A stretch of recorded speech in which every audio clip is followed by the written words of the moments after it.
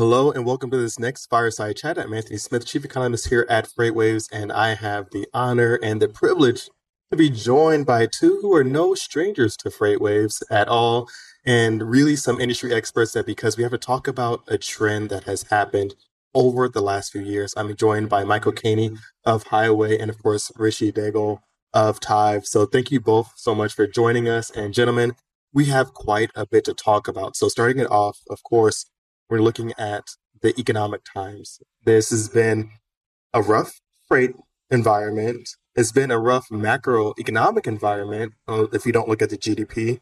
But you've seen, of course, inflation. You've seen slowing and easing, in a sense, in the labor market. And that can kind of lead to a little bit more theft. Richie, you kind of go into how this is starting to impact the freight market. Yeah, and I think it's not just a little bit more theft. There's reports that theft is up like as much as 600% year over year. It's not just theft as well. It's just overall security, transloading and turning reefer units off. And there's a lot of stuff that's going on today more than it has arguably ever before. And I think we're seeing, like you hinted at, the economic situation and the environment that's leading to this with, freight rates that are relatively low or quite low, as some would say, combined with the cost of living that's going up. I think a lot of people are trying to find creative ways to make a buck. And sometimes that's breaking a lot of rules, whether they feel like it's justified or if it's just outright theft. So I think security and freight security is something that's top of mind for a lot of people. And yesterday's tools are not, maybe not the best thing for today's problems. And so, yeah, that's what we're here to talk about.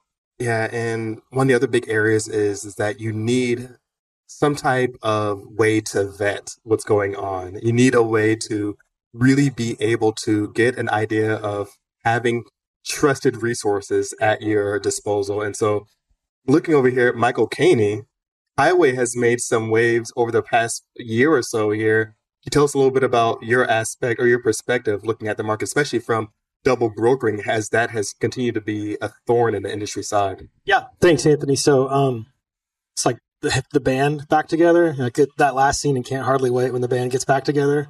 Like that's kind of what this feels like.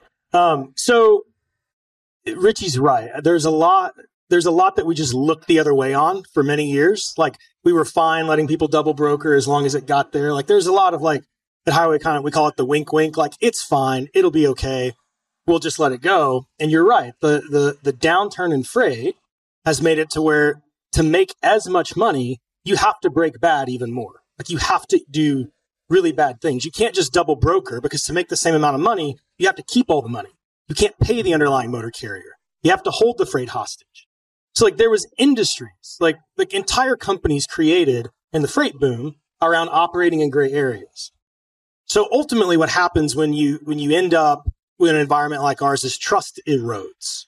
So when you think about what a freight broker does when interacting with any vendor, a motor carrier, anybody else, the fundamental issue is a lack of trust. Like I don't trust you. Who are you coming to my website? So many bad things have happened. I've had so much fraud, so much double brokering. I can't trust who you say you are and what you do. When you inject a lack of trust into a system, you have tons of trust taxes that you pay, right? And so there's a couple things that happen. One, you can't trust, and so you develop these very erratic and reactionary policies, right? And the other thing you do is you try to train these people to keep up with these erratic and reactionary policies. And you can't do it. Like you can't train people fast enough to keep up with the attack vectors. So what we've done is we've said, look, we have to be able to prove three things about a motor carrier for a freight broker. Number one, who's the human being that's going to a broker's website to create a digital session? There's a lot that goes into answering that question. The second thing is they actually a legitimate motor carrier. Are they a dispatch service? Are they a chameleon carrier? Are they a double broker holding 100 MC numbers that they're just cycling through? Then the third piece, and this is really important, what we'll talk about, Richie, is do they actually have equipment? And if they're representing that they have equipment, can we verify it and do they have control of that equipment? If you can't prove those three things, you can't work with a highway freight broker.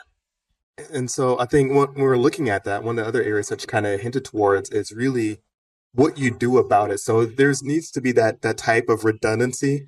But Michael, sticking with you real quick, a lot of times the solution for some people are just going to be increased costs across the board.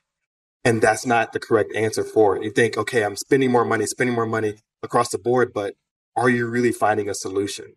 Yeah, you're 100% correct. So when you apply, and look, we say this, we joke about this at Highway, like KYC, know your customer, KYB, like it's existed for a long time. Like every bank and factoring company in this room does it. When you introduce those principles into your business, your cost actually goes down. Like your cost of onboarding a vendor goes down. Your ability to re-engage with a carrier on a regular basis goes up. So you're pulling cost out that way. Your overall loss ratio improves. Your insurance company's happier. Your factoring company's happier. Like everything gets better, right? But it has to be automated. Like here's what we're seeing. The attack vectors change almost weekly. Like brokers are under more attack from bad actors than they ever have been. I've been doing this 20 years. It's never been this way. And the attack vectors change almost weekly. So if you don't have a provider that you're working with that's operating less like an onboarding solution and more like a cybersecurity solution, you can't keep up, right? And so your costs are going to go up because you're just going to do things because you don't know what else to do. And then, of course, that cost gets passed along. And so, Richie, we're looking at the solutions. What can you do? What can be done? You need redundancy, just like you said. Like everyone's talking about building for resilience. I want to have a resilient system. I want to have a resilient operation. Well, you need redundancy to achieve that. And so utilizing something like Highway is great for that first layer to filter out as many bad actors as possible. And then you need, tracking an actual truck or a trailer just isn't enough these days, especially if you have high value freight that's sensitive to temperature, or it's just the value itself is that it, says it's a high theft risk. You want to track your actual cargo and you want to take control of that visibility. And then it's not only just knowing the location, but also what's going on. I want to know when doors open. And I don't need to look at a screen. I don't need to be worrying about this. Like what Michael Caney said, automation's key. I just need to know when something's not right. And that's huge right now. The number of light alerts that we're seeing, from our trackers are exposing actual thefts in progress in the moment so that we can take action and actually save that freight. So that's the redundancy you need, right? Filter out as many bad people as you can in the beginning. And then when you have those high value loads, know what's going on the whole time they're in transit. And when we're looking at that theft, Richie, I know you for quite a few years. I know you probably have some stats behind it.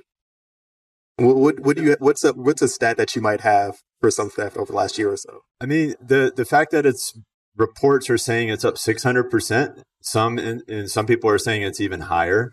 I think a lot of people that are working in freight have felt that very acutely this year. And it's rampant. It's everywhere. And so I think you want to take actions. You want to use the latest technology that's available, build redundancies in your systems, understand that, your overall system is only as strong as the weakest link. And Michael, one of the things that we're kind of looking at is frequency is a big factor when you're looking at this redundancy aspect as well. Can you talk to how that kind of factors into everything? So we kind of think about two things. One being frequency, the other being severity. Right. So what Richie's talking about, like when you want to introduce an asset track, like a physical device, is when severity of loss is going to be really high. Think about your life sciences stuff, ammunition, explosives, temperature control, things that are going to be inspected by the FDA, like all those kinds of things. You cannot afford any kind of loss. So we think of 3 design principles. One, you need to reduce the total surface area of risk, right? And that's where redundancy comes in. Like you need multiple solution, multiple inflection points so you can track. 2, you need to be the hardest target, right? So if you're working with a security solution like ours, if you're using devices like Tive, if you're working with vendors that are willing to partner and integrate, you're going to be the hardest target. Like send them somewhere else. And then the third is there's good guys and bad guys. There's sheep and goats. You have to be able to thin and kind of cull the herd, so to speak, and separate those things. And the important thing is sometimes you don't know. Sometimes you don't know if someone is good or bad or if they're going to break bad. And in the absence of knowing 100% sure, you need to put safeguards in place that force a driver or a carrier to be transparent about their physical location and connectivity. Like you have to force them into that transparency in the absence of knowing. I don't know if there he goes. One thing just to add on to that real quick is it's not just theft.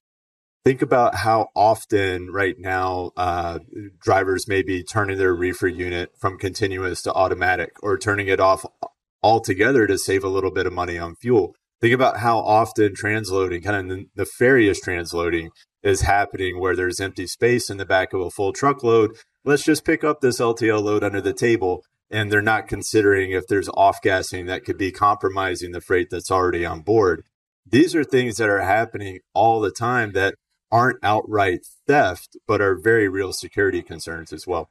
Yeah, I think you make another good point, which is like anytime there's an economic incentive for someone to do the bad thing, you're always going to have risk potential. And Richie, one of the things that you and I talked about when we were preparing for this is that if you can't eliminate 100% of all risk and bad acts, can you get as close to the point of intervention as possible?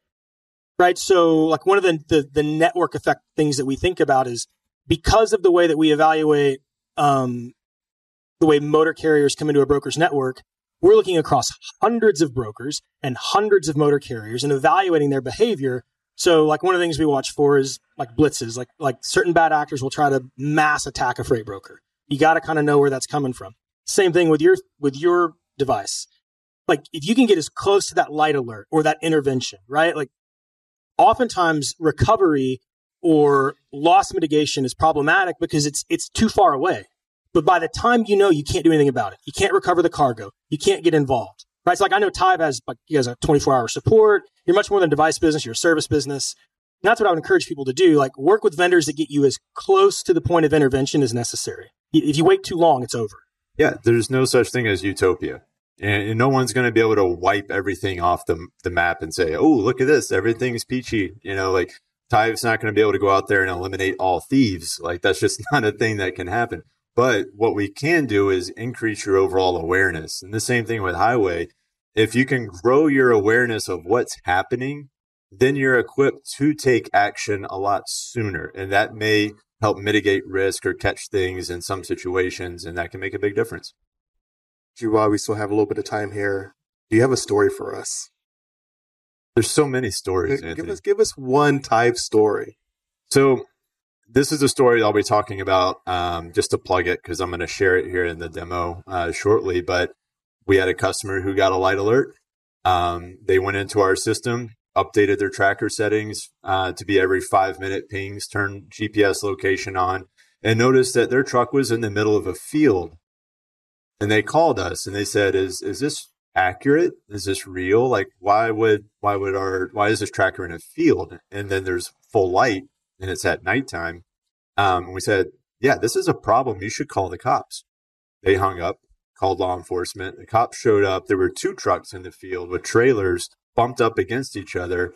By the time the police showed up, they're about halfway unloading one into the other. $500,000 of electronics. We recovered everything. And customers are incredibly happy and caught the bad guys. And it was a happy story. It was a good ending. We're seeing stuff like that almost weekly. So when you say share a story, it's which one? I mean, and I'm sure those kind of testimonials speak for themselves when you're looking at what type of redundancy to build. And I know we're closing out here. So, gentlemen, I have to ask, Michael, what are going to be some ways that people can reach out to you, learn more about Highway, get more information? We're in a booth down the hall. And if you look for the TriumphPay LEDs, we're next to the TriumphPay LEDs because I need to buy LEDs. Michael at GoHighway.com, info at GoHighway.com. It's really easy when you're a startup. It's just first name at GoHighway. So just pick somebody and email us. It'll be really easy. Or you can find the person with the best hair in freight, Reed Clements, and he'll talk to you. But you're gonna. I know it definitely wasn't me. With the best hair. You had great hair at some point, I'm sure. Eyebrows are okay. The eyebrows are okay. Richie, how can people get in touch with you to learn more about Tive? Yeah, our booth is down the hallway by the puppies. So if you see the dogs, we're right across from the dogs out towards the front doors over there. And Tive.com, richie.daigle at Tive.com is my email. But yeah, come check us out. Happy to have a conversation and learn more. Awesome. Gentlemen, thank you so much for your time today. Appreciate it. Thank you. Thanks, Anthony.